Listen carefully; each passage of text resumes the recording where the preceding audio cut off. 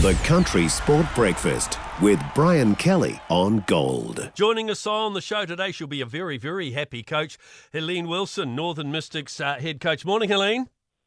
Good morning. First up, meeting of the two sort of crosstown teams, really, a home rivalry and a great result for your team.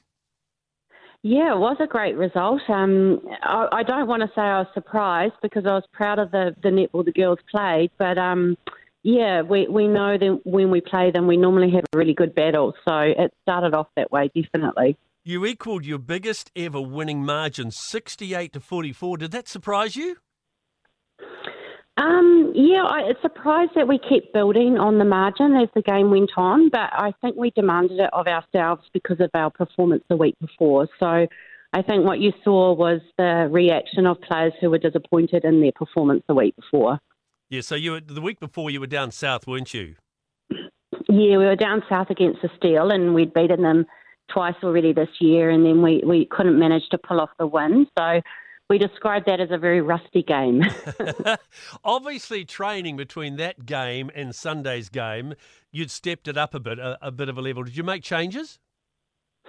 I wouldn't say we made changes, but I guess what we did is we looked at what does complacency look like. You know, when you're at the top of the table and you've been having some really solid wins and you're playing the same team for the third time in a row, you need to be fresh and keep looking at yourselves. And we did address what does complacency look like and what does ownership look like around making sure we do our own job right. So I think when we went out in training, we had a bit more purpose and focus.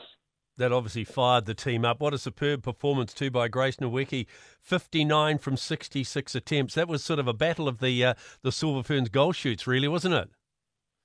Yeah, it was. And Grace knew she had a really tough game ahead of her with Ellie Timu and Anna Harrison and Kayla Johnson in there in the circle, and they're all quality defenders, and they've been getting a lot of ball off other teams. So she was quite prepared for a tough match, and I thought it was a really great match up against her and Anna. Monica Faulkner returned to the side. You pleased with how she performed?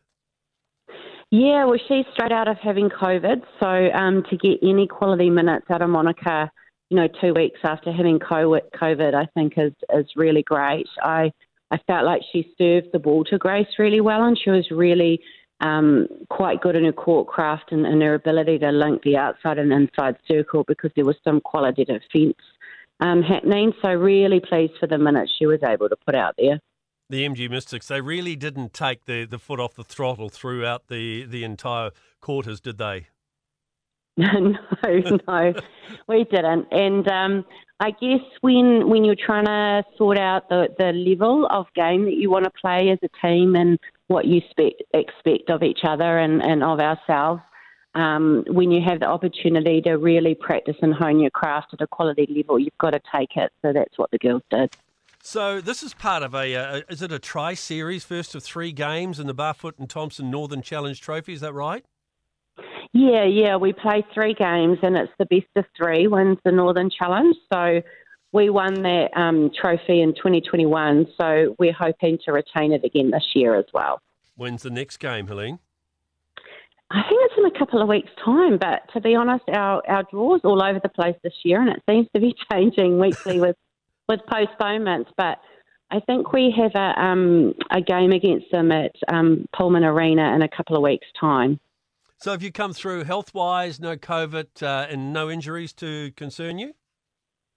No, none at the moment. We've had Kara Stouth and Monica Faulkner have had COVID recently, so they weren't able to play against the Steel, and so we've got no COVID worries at this point in time, but I'm touching wood as I talk to you because you never say never.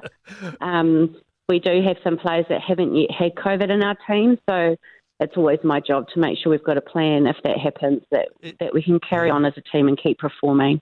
It's always worrying for a coach, whether it's rugby, whatever sport, whatever code it is, that phone call comes, sorry, I've got COVID.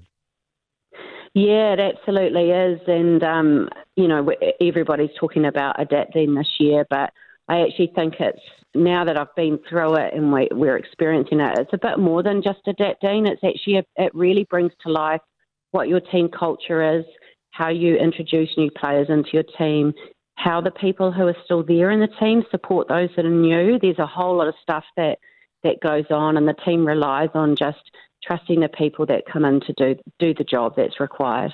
Helene, a great result, 68-44 over the Robin Hood Stars. So well done for the best of three. Well done. Thanks very much. Thanks for having me.